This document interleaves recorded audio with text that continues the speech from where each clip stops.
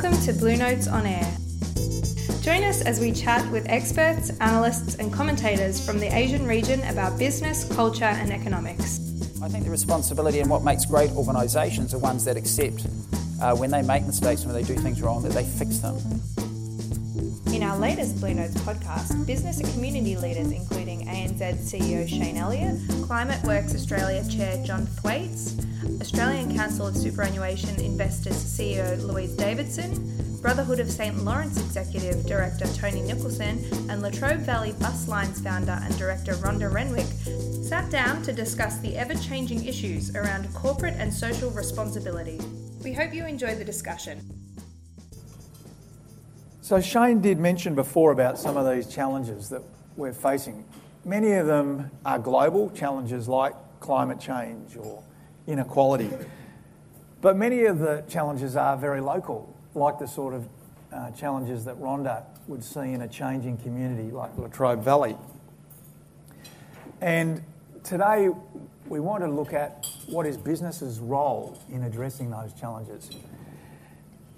Certainly businesses can bolster their reputation by being involved in the community. It's an important part of their social licence to operate because people do expect businesses to do more than just make a profit. But I also think businesses have to be careful or they're going to be accused of greenwashing and just ticking a box when it comes to this area. And what is critical is for businesses to mainstream doing good, doing the right thing, being sustainable, not seeing it as something off at the side. And I imagine, Shayne, that's what you're seeking to do as you give the whole organisation a purpose. Yeah. Actually, it wasn't me seeking to do it, which is an interesting point, actually. And this wasn't an attempt to manage reputation. This is actually a grassroots movement from the people at ANZ who, through a whole bunch of programs, came to us and said, and this goes back 3 years ago before I was chief executive, and I just happened to be sponsoring one of these programs. He said, hey, we get the strategy, we like the vision, we've got these values, but there is something missing here, the sense of why, what is ANZ for? Why do 50,000 people come to work every day? What are we here to achieve? And so it was actually a demand from our people that started this thinking, and then we went back to basics and said, well, you know, we're 185 years old, we've been here, something has sustained us over that period of time. What is that? And the people described the process as, we didn't sit down with a blank piece of paper and make up a purpose. They described it as an archaeological dig. You go back and so we spoke to people who'd been in the bank a long time, customers, government, shareholders and others, and said, well, what is it that has sustained us and we should kind of rediscover that? And that's about, you know, shaping a world where people and communities thrive. So it's not about me imposing it on the organisation or having to push people to do it. People wanted some clarity and some definition around that. And that's great. Where's it up to now? So I think where we have been cautious is we don't want to go out at a big splash and put adverts in the newspaper and say this is what we're doing, because I think that kind of greenwashing we would be an easy target. So what we've done is we've done a whole lot of work, and again it's not me, people in this room have done a whole lot of work about crafting. Well, in that, to make that purpose real, what do we have to do? So we said, well, there are three things. We'd have to be really clear about who do we bank. We have to bank people who share values that we do. If they're not in the business of helping, you know, communities and people thrive, we shouldn't be there. So who we bank, how we behave with our customers, what we do for them, how we explain things, how we educate them, et cetera, et cetera. And the last thing, the causes that we care about, that we have a relevant voice and a point of view that people will, you know, listen to. And again, we've said, you know, financial wellbeing, the environment and housing. So now we've said that's our framework, and now we really want to embed that thinking in everything we do. What's really important, this is not about a series of rules. We don't have a manual. There's not a bunch of rules saying you should do these, you shan't do that, this industry good, that one bad. This, you know, it's about making sure that when people are making decisions, everyday decisions, in branches, call centres, in marketing meetings and technology decisions, that they consider the impact on the community, around people, around those causes and everything that they do. That, hey, we've done some things that we shouldn't have, but like in any situation, whether it's in a family or a business or any kind of community group, things don't always go perfectly. I think the responsibility and what makes great organisations are ones that accept when they make mistakes, when they do things wrong, that they fix them. And they fix them in the eyes of the customer and all those stakeholders, and then make sure they don't happen again. I think that's a really interesting insight about what your people want, because I imagine what they don't want is to go to the Christmas barbecue and say, I work at a bank, and immediately be told, better mind the silver. The research is pretty clear. When you go and ask people about the industry, they have all these views about the industry. But when you ask them about their bank, whoever their bank might be, whether it's ANZ or not, and generally they go, no, my bank's fine. My branch is great. The people I deal with are lovely. I have no issues. But that industry, that thing, they're bad. And so it's really interesting. It's interesting at the same time where trust is low in our sector, customer satisfaction has never been higher. So when you go and ask people, you're happy with your bank, more people say yes than ever before. So there is this kind of dilemma out there. And I do want to pursue one other issue on this. You said that the bank and the banks need to acknowledge their mistakes, but how do you pay more than lip service to that? How do you actually find what those mistakes are? How do we find them? Well, we're lucky our customers help us out in that regard. They let us know. And, well, they do. And I think the point is that when people come in and tell us things is to pay them due respect by not assuming that they're wrong, by listening. And then we fix it for that individual, and then go and look and say, is there a systemic problem? Is there more to this? What can we learn from this, and how do we make sure that we put things right? So I think finding the issues has not been a problem. I think there's been an issue in terms of our attitude or our approach when we've been told in the past. We haven't paid enough attention to some of those messages, and that's that issue about kind of losing touch.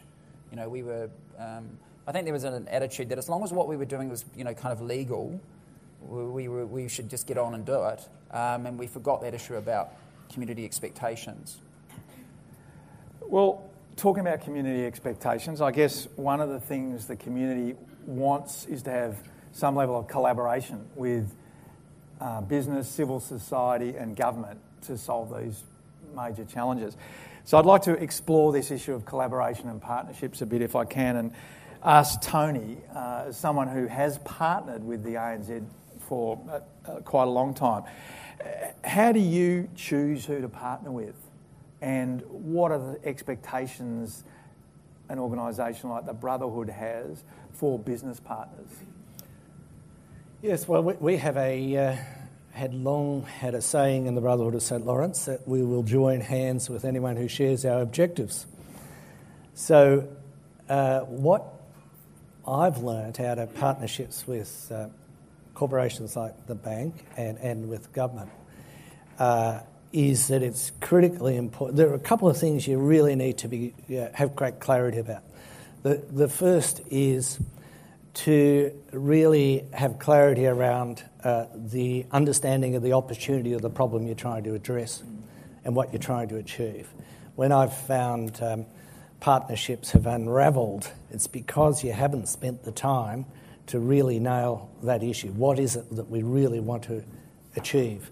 And you get into that conversation somewhere down the track where someone says, well, hang on, that's not what we were in this for. So I think that's really critically important. And there's a second thing, what I've found works best is when there's clarity about what each partner's role is, and that role reflects one of the core capabilities of that partner. So we saw about Saver Plus earlier. The Brotherhood wouldn't have been able to do Saver Plus without the bank's capacity around financial literacy, capacity through its networks of branches, and also be able to put up the matching money. But on the other hand, the bank wouldn't be able to do it without organisations like the Brotherhood and its partners have a reach into communities and can engage the more disadvantaged families. So that I think it's really important that each partner plays to its core capacities, and then you've got a much greater chance to bring it to scale. And how do you design that? Say with Saver Plus, how did you put the program together so you did each use your core capacities? It's in the welfare jargon, it's co-design. Jane Alden's nodding. But I think it's really important to get the governance around these issues, these partnerships right. So having the right people at the table to do the design and to start implementing it. But governance is very, very important for other things because, these partnerships are at the best when they last over time. If you think Saver Plus, it's flourished under 3 CEOs in the bank. Probably there's been 8 or 10 federal ministers and there's been change of personnel at the Brotherhood. So getting that governance right so that you are able to stay on track, make adaptations as you go is important. But also the partnership governance group is important for having those conversations. Because what I've learnt is that the Brotherhood of St Lawrence has actually learnt a lot from the bank because we've been in discussions, we've tried to understand. One of the pleasant things is that you find in the bank there are people that share your values. And so that conversation is very important to learn from one another. That's critically important to make sure a partnership in the longer run is sustainable. So Tony indicated that he's had 3 CEOs. Outside, he indicated that in his time as CEO of the Brotherhood of St Lawrence, he's had 320 board members. Wow. So that's a governance challenge. Louise, from an investor perspective, if I could ask you, does AXI place a particular focus on the way in which the companies that your funds invest in engage with the community or collaborate with the community? Yeah, I think it's a critical issue from our perspective. So our members are big superannuation funds, and between them they own about 10% of most listed companies, big listed companies in Australia. And so they have a really strong interest in the sustainable long-term performance of those companies. And I think we're operating in an environment, a low trust environment. All of the surveys are showing that, and it's not just of banking, although banking's in the sights clearly. But it's a broader business trust issue. And from our perspective, it's really critical for businesses to recognise that issue and think about how they can address it. And I thought Shayne's point about it's not enough just to for your operations just to meet your legal obligations, because there is a broader societal expectation about what business will do. So when we're talking to companies, that's one of the conversations that we're having, is about how do they authentically connect with their communities. So the super funds are investing money on behalf of these people who are seeing it as their retirement income. Their major interest surely is just maximising that. So why would a super fund be interested in anything beyond maximising the interests of its members? Well, I think they're consistent in actual fact. So, I think that's what the fund manager you spoke to was reflecting, Shayne, is that, and our view certainly is that companies that manage community properly, manage environment, etc., and understand their broader role in society are going to be the companies that provide long-term good returns for members of super funds. And, well, that leads on to a question for Rhonda, really, because you're operating at a medium-sized enterprise level where the rubber really hits the road, literally, with the bus lines, and where you've chosen to actually invest in your local community. And I wonder if you could tell us a bit about that, but also what has been the business impact of doing that? Well, for us, we put the community and the environment number one in all we do. And over the last 5 years, we've gone through every policy procedure and made sure that we actually state that. And that's made us think about how the community views us, the good and the bad. We don't just want to hear the good stories, we want to hear the things that we don't do so well. And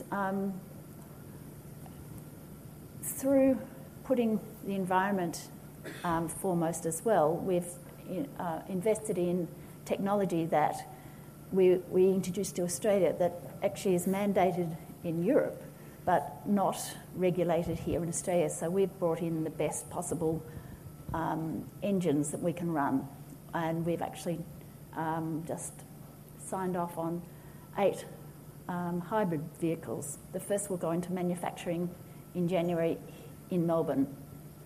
But the thing that we've noticed is that people are responding to that. They actually like the hybrid vehicles because they're quiet, they're smoother, there's the ambience. But what they like most of all is that we are prepared to take those initiatives for our community, and they see it as something that they're proud of. We did recently we took an opportunity to work with a number of the service providers in the area. There's about 15 different service providers to set up a meeting place in one of the poorest neighbourhoods in the Latrobe Valley. And what we did was we drew a mud map. Rather than a bus timetable that people mightn't be able to read or access, we actually drew where this corner shop was and where you could get to Aldi and McDonald's and the places that we knew that people were interested in. And well, they were landmarks anyway. And then we monitored the number of travellers to that area, and within a couple of months we had a 22% increase in people using that service to that community centre.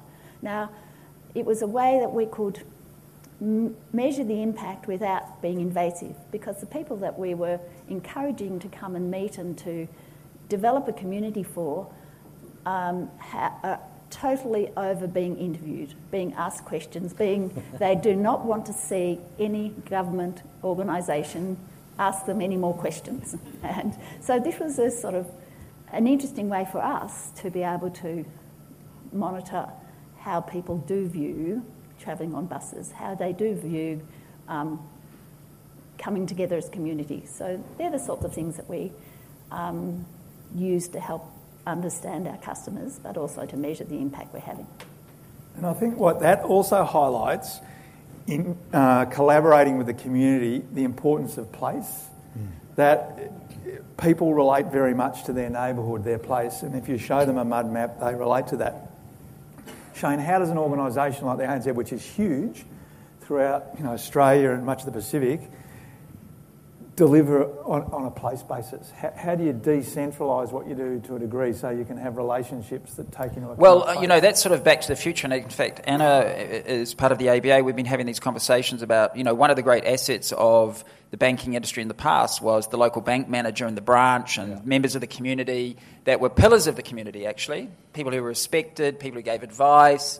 You went to, you put your best suit on to go and ask the bank manager advice on whatever, and we sort of lost our way with that a little bit, and we changed the nature of what happens in those places, and actually we took away a lot of authority from the branches and we centralised everything. So I think it's a matter of kind of going back to the past, and again enabling our branches. I've told the story multiple times, but the day that I got announced as CEO, the next day we said we're going to go and visit some branches, and we were in Sydney, but the first one I did in Melbourne was out at Kyneton, which is a little town not very far away. It's not very big at all, and the branch manager was there, and I was seeing they have a scorecard in the branches, which have become famous on these parliamentary inquiries. And we went, what is on the scorecard? And the scorecard was about how many things they were doing, how many mortgages. And I asked the branch manager, who's been in the bank a long time, how do you reconcile that with doing the right thing in your local community? And he said, well, it's easy. I live here. And if I do anything wrong, they know where I live. Yeah. And I see them at the netball, and I see them at the supermarket. And so I am a member of this community as well. And I think that's the simple principle we just need to go back to. And that is as true, by the way, whether you're in a suburban part of Melbourne or Sydney, as it is in rural Victoria. So it's about just empowering our people and trusting them and giving them the tools. Again, giving them those guidance around what's our purpose, how do we think about things, what are the values we want you, and then empowering people and allowing them to make decisions. I was just thinking as you were saying that, how marvellous it would be to ring certain IT companies and be told, yes, they live in your community. But anyway, Tony, what about the Brotherhood and welfare organisations? How do you operate in that place-based way?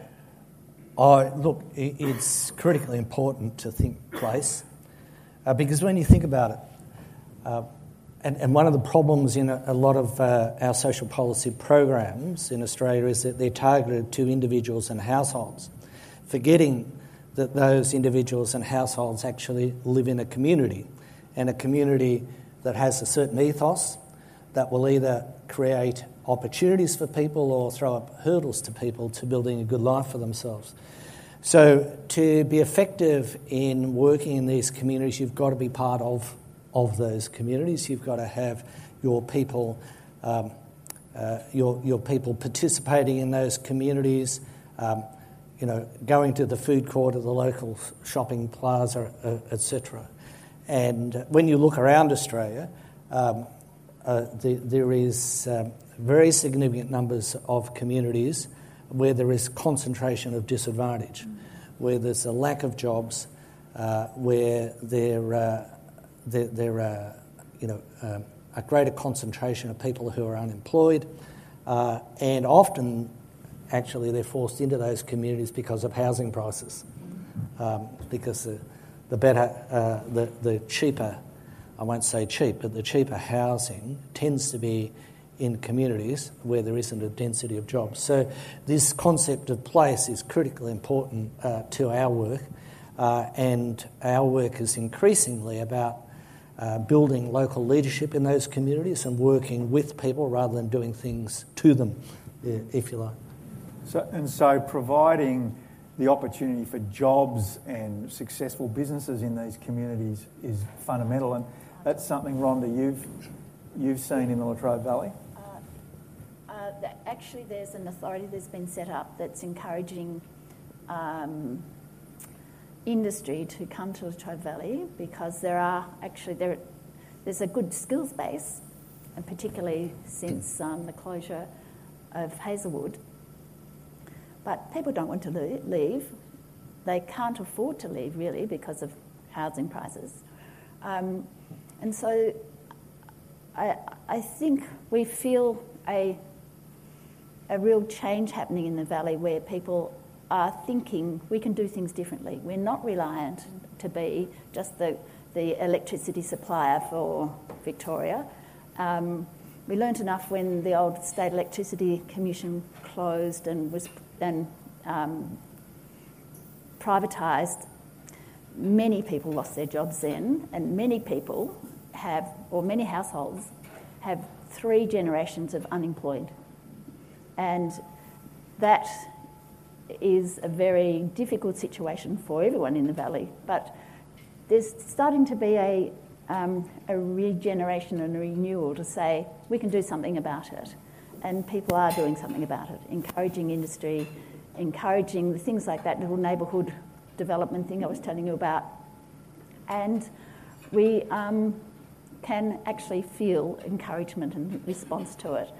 But again, it's like Shayne was saying, that it's about the relationships, and it's actually being in the relationships for a long term, not just to be in and out and throw a bit of money. It is actually being there, rolling up your sleeves and doing something that makes a difference. And I actually can see that's starting to translate to the people within Latrobe Valley, which is really encouraging to see. Are there any particular ESG, environment, sustainability, governance themes that ACSI members are particularly focused on currently? There are, and it is a challenge to distill it down to a manageable number of issues to pursue, particularly because it's a bit reactive at times as well. But I guess the key things on our list at the moment are climate change, and incorporated within that, I might say, Rhonda, is that concept of a just transition. So we have to make this transition, but all of us need to be involved in making sure that the transition doesn't leave behind big swathes of our community. So climate change, gender diversity on boards, and there's a basket of governance issues that we're always interested in, particularly around remuneration and so on. And the other one occupying our minds at the moment is corporate culture. So it's quite interesting. We meet with the chair and non-executive directors of company boards. That's our main contact point at companies. And we frequently have a conversation with them about, asking them to describe the culture of their organisation. And you'd be surprised at the number of times that these very senior people are not able to articulate what the culture of their organisation is, and that's a red flag for us, obviously. So I'm sure Shayne's board will be. David's very good at that, I might add. We'll take that up with Shayne. So how does the ANZ prioritise in these areas? And you did mention earlier one of the things you're looking at is who do you bank with? Yep. How do you make those decisions? Well, we're a very large, complex organisation. As there are almost 50,000 people, 34 countries. We're in every nook and cranny of Australia and New Zealand in particular, but also around the world. So what we've said is in a complex, fast-changing world, it's better to pick a few things and do them really, really well than try and do too much. So this is true of our business as much as it is around the causes that we care about and the priorities. So our priorities are actually both aligned, and as I said, they are financial wellbeing, housing, and the environment. And then what we've done is that depending on the business units, they will skew towards different parts of those three.